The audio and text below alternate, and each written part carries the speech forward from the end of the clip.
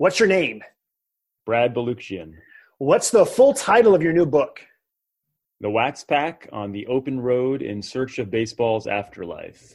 When you're not driving around the country in search of baseball players and their afterlife, what do you do for a living? I write as a freelancer and I teach biology at Merritt College in Oakland, California. Coming up on this edition of Life Around the Seams, Authors Week concludes with a fascinating new book from Brad Baluchyan. He bought one pack of baseball cards, Topps 1986, and then he set out to meet all of them in person and write a book about it. He did not have a book deal in advance, put his life on hold with a significant financial risk, but 48 days and 11,341 miles later, he completed his journey, although really, the process of getting the book published was just beginning.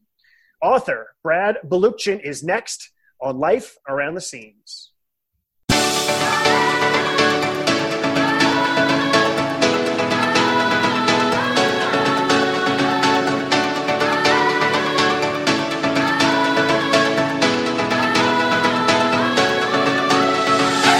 Former Major League pitcher Jim Bouton once wrote, "You spend a good piece of your life gripping a baseball, and in the end, it turns out it was the other way around all the time." Welcome to Life Around the Seams, a podcast about baseball people who have interesting stories from between the lines, and sometimes even more interesting stories outside the lines. Here's your host, Josh Suchan.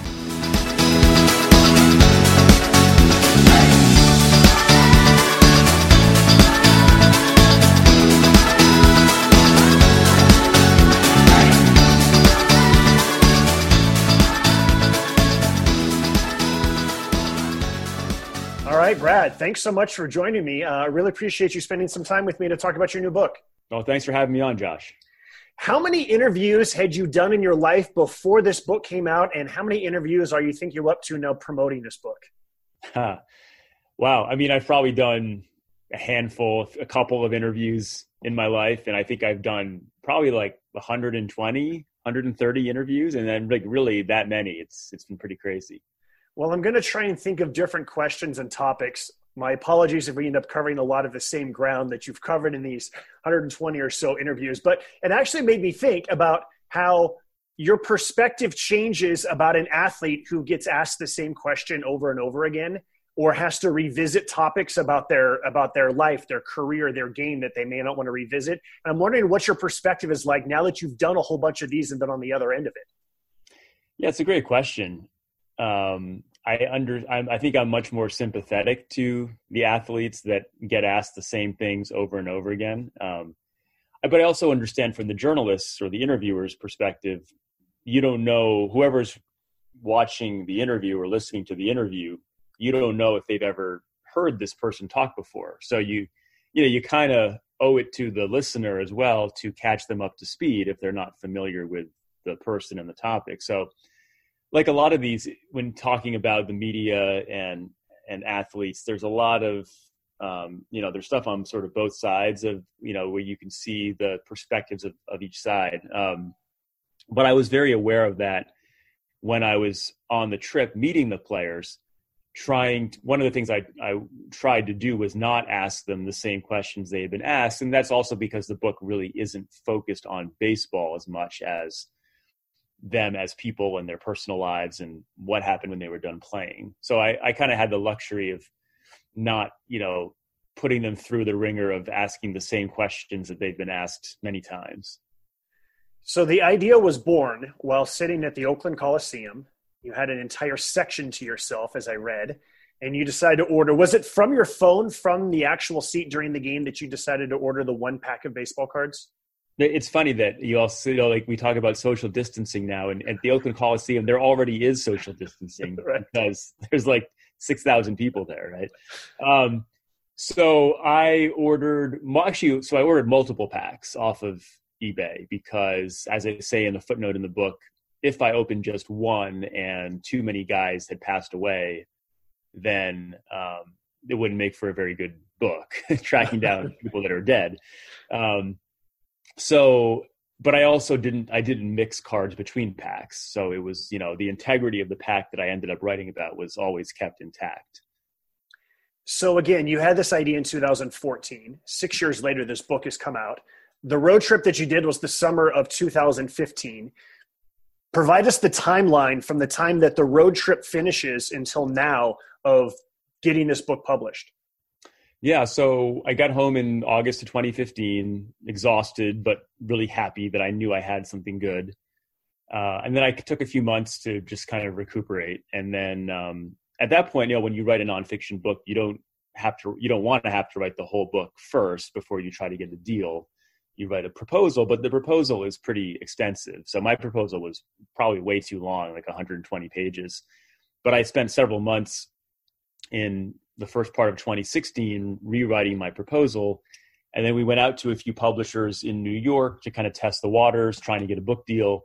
And they all passed, but they had good feedback. And, at that point, the book was still a little bit rough and it needed a lot of work. So I went back and kind of reframed things, did a whole rewrite. And then probably it was in 2017 when my agent at the time said, I had said, okay, what do you think? And he actually thought he wanted me to go in a very different direction. He was pushing me to take myself out of it largely and to focus more on just strict baseball. And that wasn't the vision that I had for the book. So we parted ways amicably. And then I got another agent. And then we did like a much broader pass to try to see if somebody would pick it up. And that's when I racked up the rejections, and I counted like 38 rejections overall. And at that point, that agent said, I think we've reached the end of the road here, which was very demoralizing. And I said, well, I don't think so. So we split up, and then I just went to University of Nebraska Press, and they were immediately interested. And Rob Taylor, the editor there, was fantastic. So that was like late 2018. So I actually wrote most of the book in about 5 months in the first part of 2019. But I had, in those interceding years, I had transcribed everything. I had all the research ready. So really it was just sort of sitting down and cranking it out. That's something. 38 rejections and all. I must say, and I'm not just saying this to toot your horn, but I liked the path that you ultimately did choose, and including yourself in it. And I think it hits on the themes of just road tripping and going across country and doing deep thinking. And one of the words that came to my mind reading it was about vulnerability. The players being vulnerable, you also making yourself vulnerable by talking about different things from your life. And I was thinking about this, that there's two different forms of that. One of them is, okay, well, it's vulnerable when I'm writing this in my computer. And then there's the different form of vulnerability when total strangers now know this about me. People like myself and thousands of others who are reading this book. And I'm wondering your thoughts on the vulnerability themes for both you and for the athletes that you found. Yeah, that's exactly right. I mean, if I had to sum up the meaning of the book in a word, it would be vulnerability.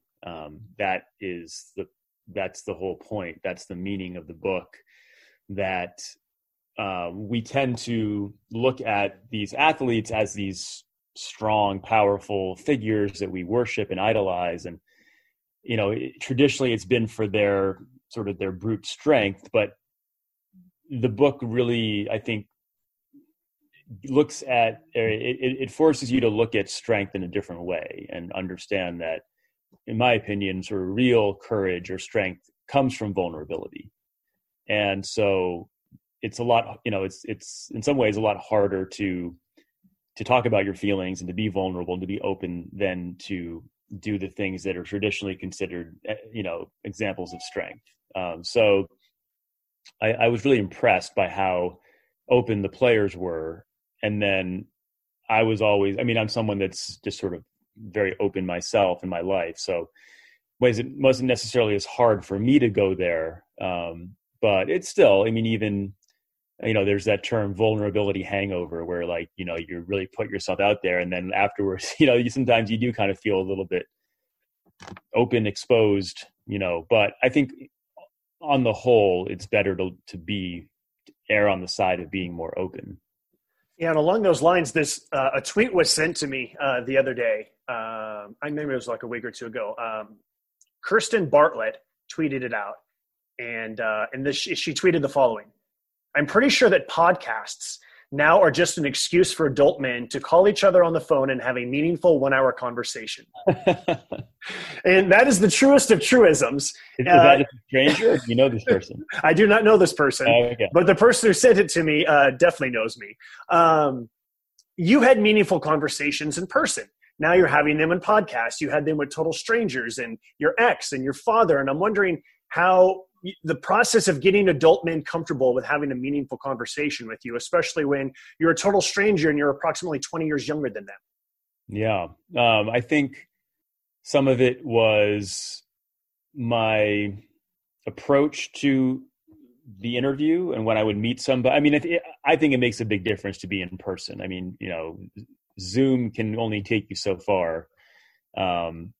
Just all the nonverbal things, the three-dimensionality of being in person. And then I also tried to set up situations that would perhaps allow them or allow the players to feel more comfortable. So if it's, the difference between saying, I want to talk to you on the phone or even in person at a coffee shop between 1 and 2 p.m. and we're going to sit across the table with a tape recorder right between us versus, hey, I'm going to come to you in your hometown and maybe we can go bowling or we can go to the zoo or we can go to an art museum. And, being able to do that in the book just makes people more at ease and more comfortable, and also makes for a much richer journalistic environment because as a writer, I'm not just listening to what you're saying. I'm also writing down everything about what's happening around and what the environment looks like and, all these other things. And there's a lot more material there when you vary the environment. So as a writer, that was a very conscious choice. And then I think I was very upfront with the players in saying that I understand you've been trained to talk in cliches. Like I know, like you want to say a certain answer and I've heard it all before. And I feel like that I still know nothing about you. So I'm interested in really finding out who you are and hope that you'll be honest with me and I will be honest with you and, tell my own story. I mean, really it's about building trust in a relationship and having a conversation versus looking at it as this like reporter, asking them questions.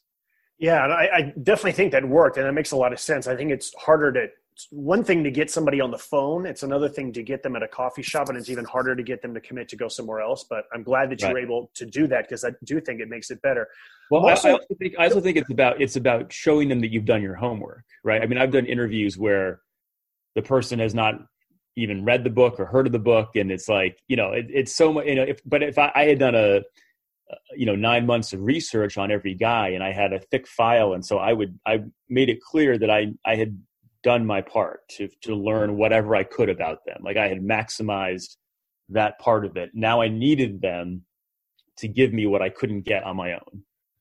I don't know if the right word is less threatening, especially since that's 2 words, but because you're not someone who's writing a story in the newspaper every day or a column in a magazine, because you come from such a different background, do you think that maybe a lot of the players were a little bit disarmed and a little bit more comfortable with the idea that I don't know who this person is, as opposed to this person I see making hot takes on TV all the time? Right. And that's a great point. Like, I'd like to ask you, as a former beat reporter, maybe you have some insight into that. But yeah, I mean, I almost used that to my advantage and said like, hey, like I'm not one of them, like I'm just a scientist and a fan who's writing a book. Right. And that may have helped. Yeah, if you want to ask me anything, you can go ahead and do that too. I don't know how helpful I'll be.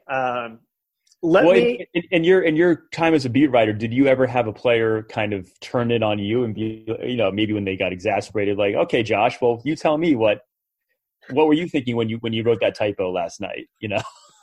No one specifically said that. I think that anytime the athlete actually cares to ask you a question about yourself, then it always becomes like this aha moment where like they actually kind of get that there's a human being that's on the other end of this. The thing that one of the things that kind of stands out was during 9/11 when I'm with the Giants in Houston and the country is completely shut down. And I remember myself and the other writers, we got home from a commercial flight, and there was a lot of discussion about whether or not the Giants would allow us on the charter flight home. And we thought that we thought that we should. For a variety of reasons that I don't want to get into, we did not. We ended up flying home commercially a day after the team did. But I remember talking to Sean Dunston, and Dunston was like, oh, yeah, of course you guys are coming home with us. Why would you not come home with us? And that's one of many reasons why Sean Dunston's one of my all-time favorites, is there was just this humanity of like, why would we leave you here? Like, of course you're going to come with us. And I don't know if that answers your question, but yeah.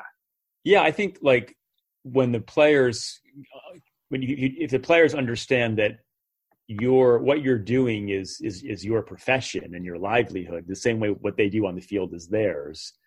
It's not like this is just some hobby that you're doing. Then I think the guys that get that, I think, and like someone like Don Carmen, a lot of the players I talked to, they got that. And like Randy Reddy, who's one of the best guys in the book, nicest guy. I mean, he got that, but he said, one of the things that he said was that it would annoy him when after a game, the writers would say like, well, when you made that error, how did that make you feel? Or, or that kind of question, like what happened there on that error? And he's like, well, what do you mean? Like, just look at the tape. Like I screwed up, and so I think it's a lot about, I think when reporters ask thoughtful questions, the athletes give thoughtful answers, but if they don't, the athletes get kind of pissed.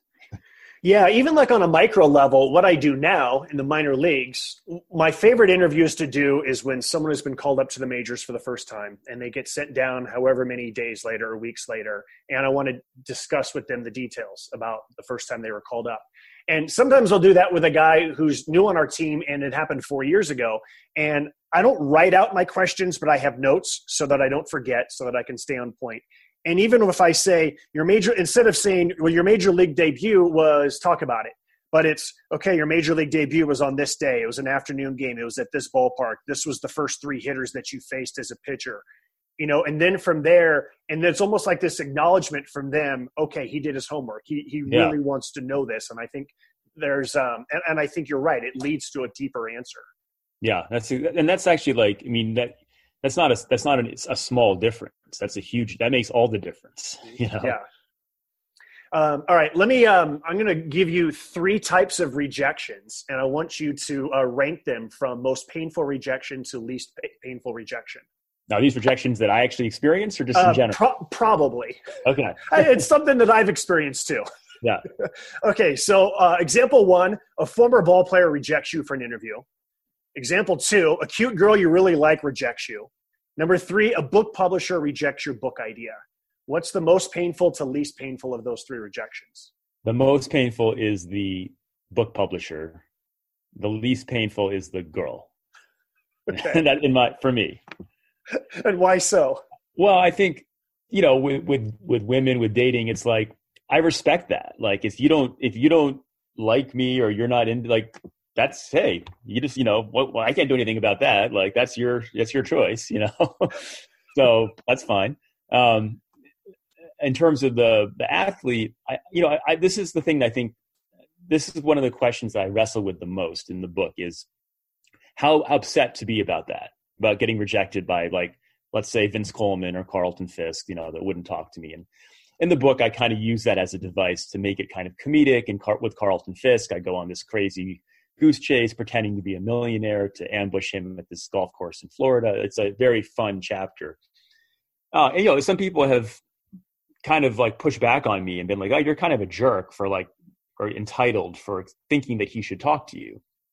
And I've thought a lot about that because I like to think about all sides of everything. And it brings up this question, how responsible are current athletes and ex-athletes to talk to the media?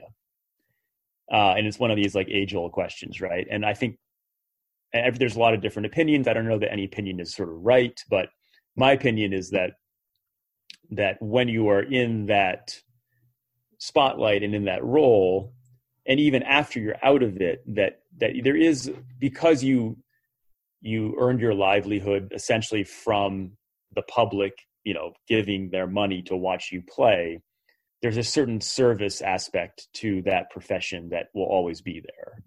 And so I do hold athletes to that standard. So when an athlete says no, I mean, I respect their opinion, but I think that they should, give the time where possible.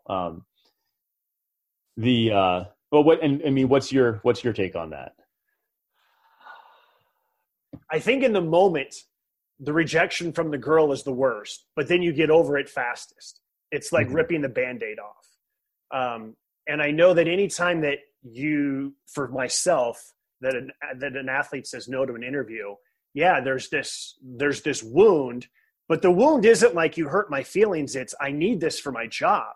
Especially when like you're on deadline and you need quotes for the next day's newspaper, or when, I have this 5-minute window of time during my pregame show for the Albuquerque Isotopes broadcast that I need somebody. And I'd been thinking that this is the person I'm going to interview. And now it's like, oh no, I have to now who am I going to interview? And what's my backup plan? And what's plan C? And what's plan D? And so I think it just kind of like whirls that around. I've been rejected by book publishers. I was not rejected 38 times. I think I would have quit long before 38. I might have quit after 3. I definitely would have quit after 8. There's no chance I would have got to 38. So that's, that's my opinion of how to rank those. I don't even know if I did rank those. Well, then the point you bring up about necessity is also something that's interesting to unpack, because you as a beat writer, you are on a deadline, it's sort of necessary. Me as a writer without a book deal, going and finding these athletes to write a book that's really about it's entertainment, it's thought provoking. It's not necessary. The world doesn't need the wax pack. In a very direct, like applied sense, the way we need, a vaccine right now, right? But at the same time, this brings up this, kind of philosophical argument of like, well, just because something is not sort of immediately necessary doesn't mean that it's not necessary for sort of the human condition, right? Like, why do we need art and music and books that are about knowledge and ideas? Like, it's not, again, solving this direct problem, but it is something that's necessary. So you can kind of get really into the rabbit hole of looking at these things. But it's a great question just to think about what rejection means in these different ways. And certainly from the book publishers, the rejection stung the most because I always thought the book was really good, or was going to be good, and my vision for it was really good. And the fact that their rejections were not based on the quality, they were like, yeah, this is great, but you don't have a giant following, you don't have an Instagram following, you don't have a platform. That really pissed me off, because it's like, well, what can I do about that? Right. I mean, that's an impossible thing. So if you never take a chance on someone who's unknown, you'll never discover new voices. Yeah, I'm really impressed that you kept trudging on after 38 different rejections.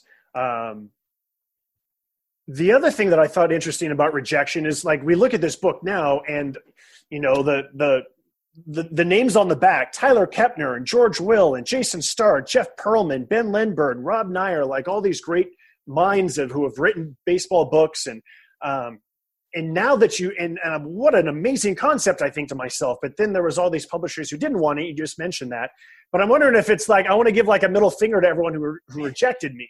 Like, I know that when I was first trying to get into broadcasting, you would actually mail something to a minor league team with a cassette tape, and then you would get a letter back, a rejection letter. And for a long time, I held on to every rejection letter that I got. I still have them. And then it became emails, and then I don't want to print out a rejection email or whatever.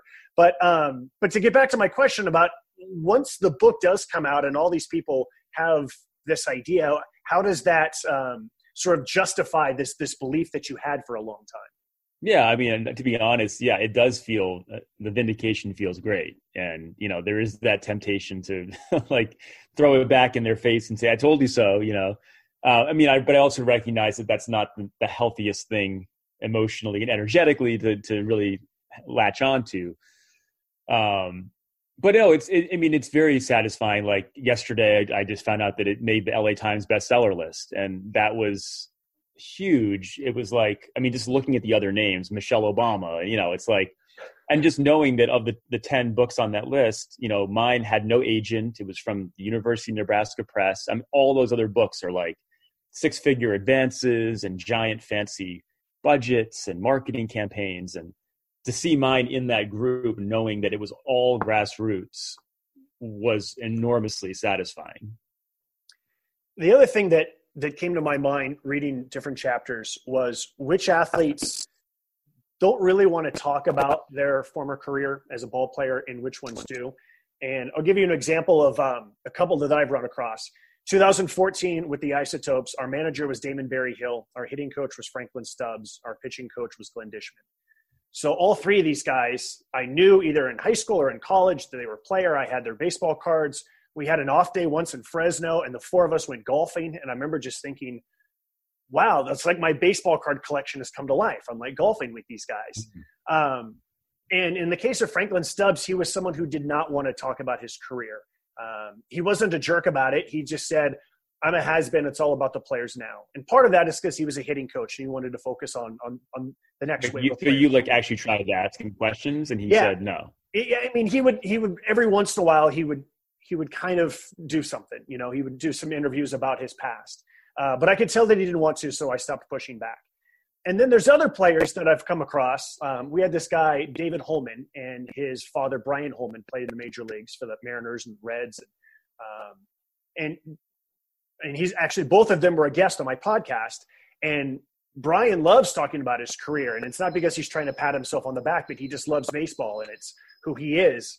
And he has a memorabilia room in his house. And he loved talking about not just his success, but also his failures and how it relates to his son in life. Anyways, really long-winded warm-up to ask you the question of what were the personality traits that led to someone not wanting to talk about their past as a ball player, and which ones were a lot more open about it? Well, I think some of the guys that were really great and thoughtful and friendly still weren't necessarily thrilled about talking about. They would when I asked them, but someone like, like Gary Templeton, or even Lee Mazzilli, these guys were great interviews, but it wasn't like they were like fans eager to discuss their careers. They would, they were like, okay, what do you want to talk about? And I would ask them and they would answer.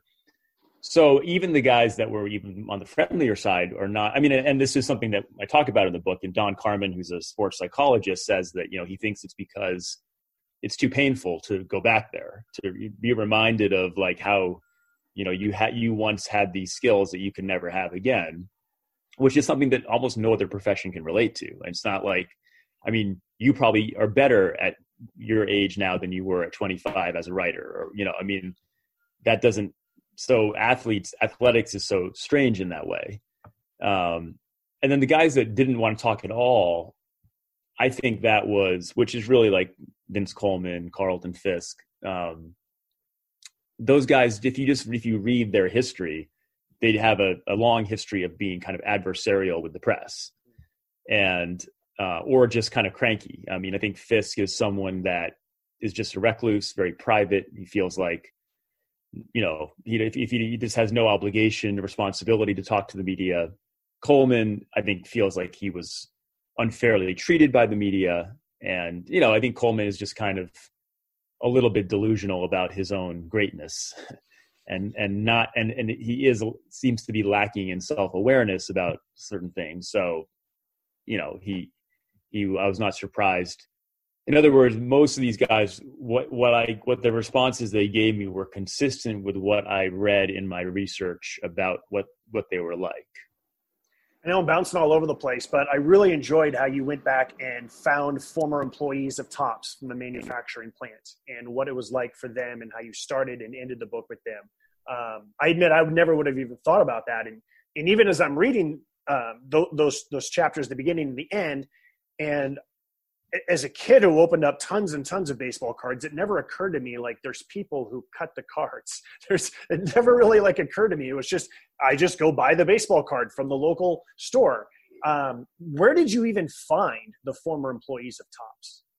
That was actually in some ways harder than finding the players. Yeah, because there's not Wikipedia pages and other things that are going to put them in the news. So I went to Topps and I said, hey, you know, I'm really looking to find some people that worked for you back in like 1985.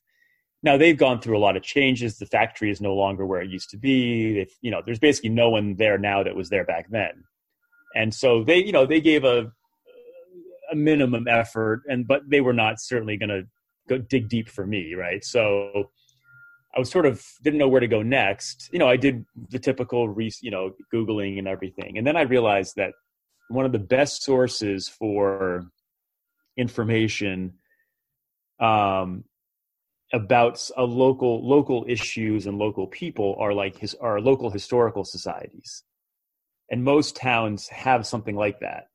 You know, basically little small civic organizations that are interested in the history of their town. And so I reached out to a couple of historical societies that were located in the county or the area where the factory was located. And then it was like jackpot, like, right. Oh yeah, I know this person and this person and this person. And, you know, and it's kind of, I mean, when you go from writing about like athletes to writing about just everyday people, it is nice because everyday people are usually much more excited to talk to you, you know? Right. So it's like you don't have to go through, it's not such hard work to get them to talk. And so, you know, it was once I identified those people, they were so helpful. And I mean, really like, and I only used a small section of the material I got, but I had them explain to me in painstaking detail every step of the card making process.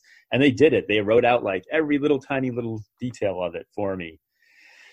So, but you know, part of that, doing that, having the book open and close with them was very intentional. And it, in a way, it kind of is almost meant as like an ego check on the players themselves, in that the player, like baseball's power goes way beyond these players, you know, that the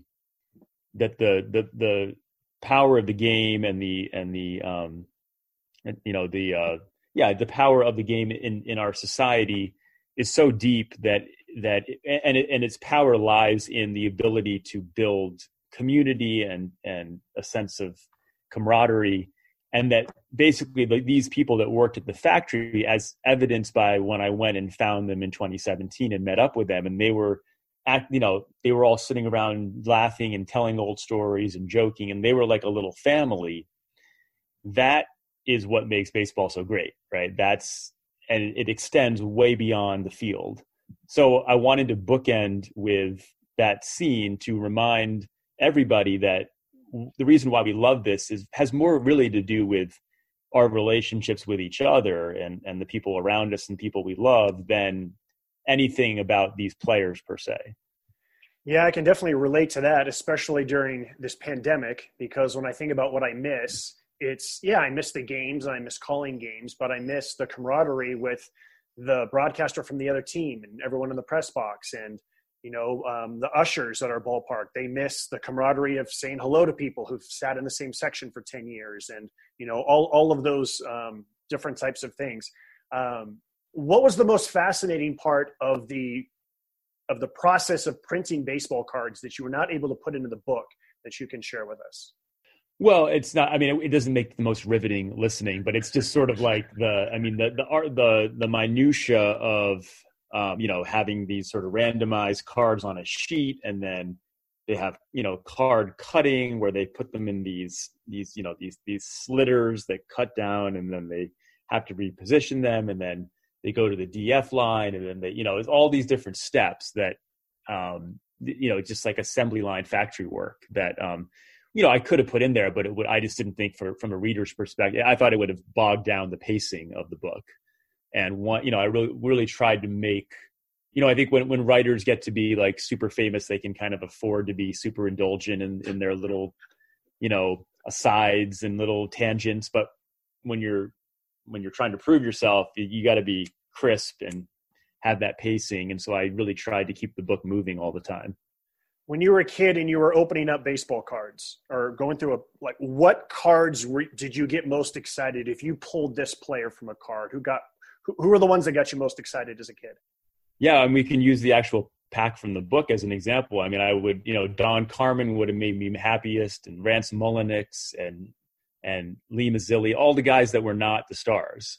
So I didn't get that as excited about Dwight Gooden or Carlton Fisk because I always liked the underdogs a lot more. I think about, so I wanted the stars. I wanted guys from the A's and the Giants, but the cards that also got excited me were just a unique photo. Like Tim Flannery always posed with his surfboard, and Glenn Hubbard had a snake around his neck. I remember that. On some card. And if there was any type of personality, I remember Rick Honeycutt was signing an autograph, and he had like his cool shades, and there's all these kids asking him for his autograph. I think it was an Upper Deck. And I remember when I got Rick Honeycutt to sign a baseball card of him signing baseball cards. I remember just thinking that was really unique when like the card itself had a story behind it besides just this player's famous or this player's just common, Yeah. Yeah, no, for sure. I mean, yeah, I think that always drew your attention when you had things like that going on. What are your old collection, not the new packs, but the old collection, what are you doing with them? I know a lot of people are going back through their collections during this pandemic. Where are your cards from your childhood, and what do you plan on doing with them? They're right here in the closet. And I pull them out sometimes and I flip through them. And I mean, I don't think I've got any specific plans for them other than it's always like a nice little nostalgia trip to take them out and flip through them and, remind myself of, look at the backs. And, it's always like reading the little comments on the trivia on the backs. And, it reminds me of how well I knew those guys back then as well. What's next for you? Another book about baseball, more biology, or more both? I don't think, I mean, I don't really want to do a direct follow-up or sequel to the Wax Pack. And I think most of my writing ideas or book ideas are more in the science realm. I'm not planning on jumping into anything immediately, but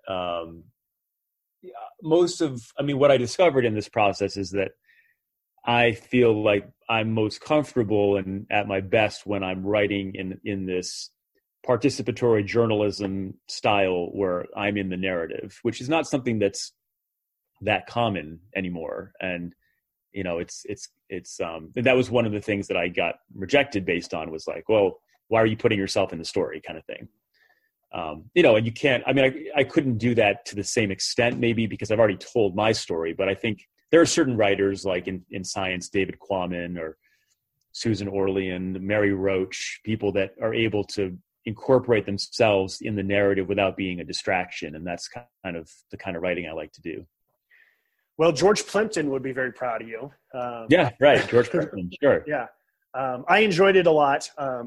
Anything else that I did not ask you, and again, I know you've done 120 or so of these interviews, that you most want people to know about this book? Just that I think one of the take-homes is that it hopefully makes you feel closer to these players and like you realize that how much we have in common with them as fans, and that the gap between the fan and the player really isn't that big after all, because these guys really deal with the same things that we deal with. So in a way, I think the book it's a reminder that the players are, while they're special, they're not, we don't need to keep them on these like enormous pedestals all the time and worship them. I mean, they're just people that have the same flaws that we do. And I think that's a healthy thing to look at the similarities between us. All right, Brad, thanks so much for your time. Wonderful job on this book. The cover was fantastic. The premise, everything about it. Thank you again for your time. Congratulations. Oh, thanks a lot. Thanks for having me on.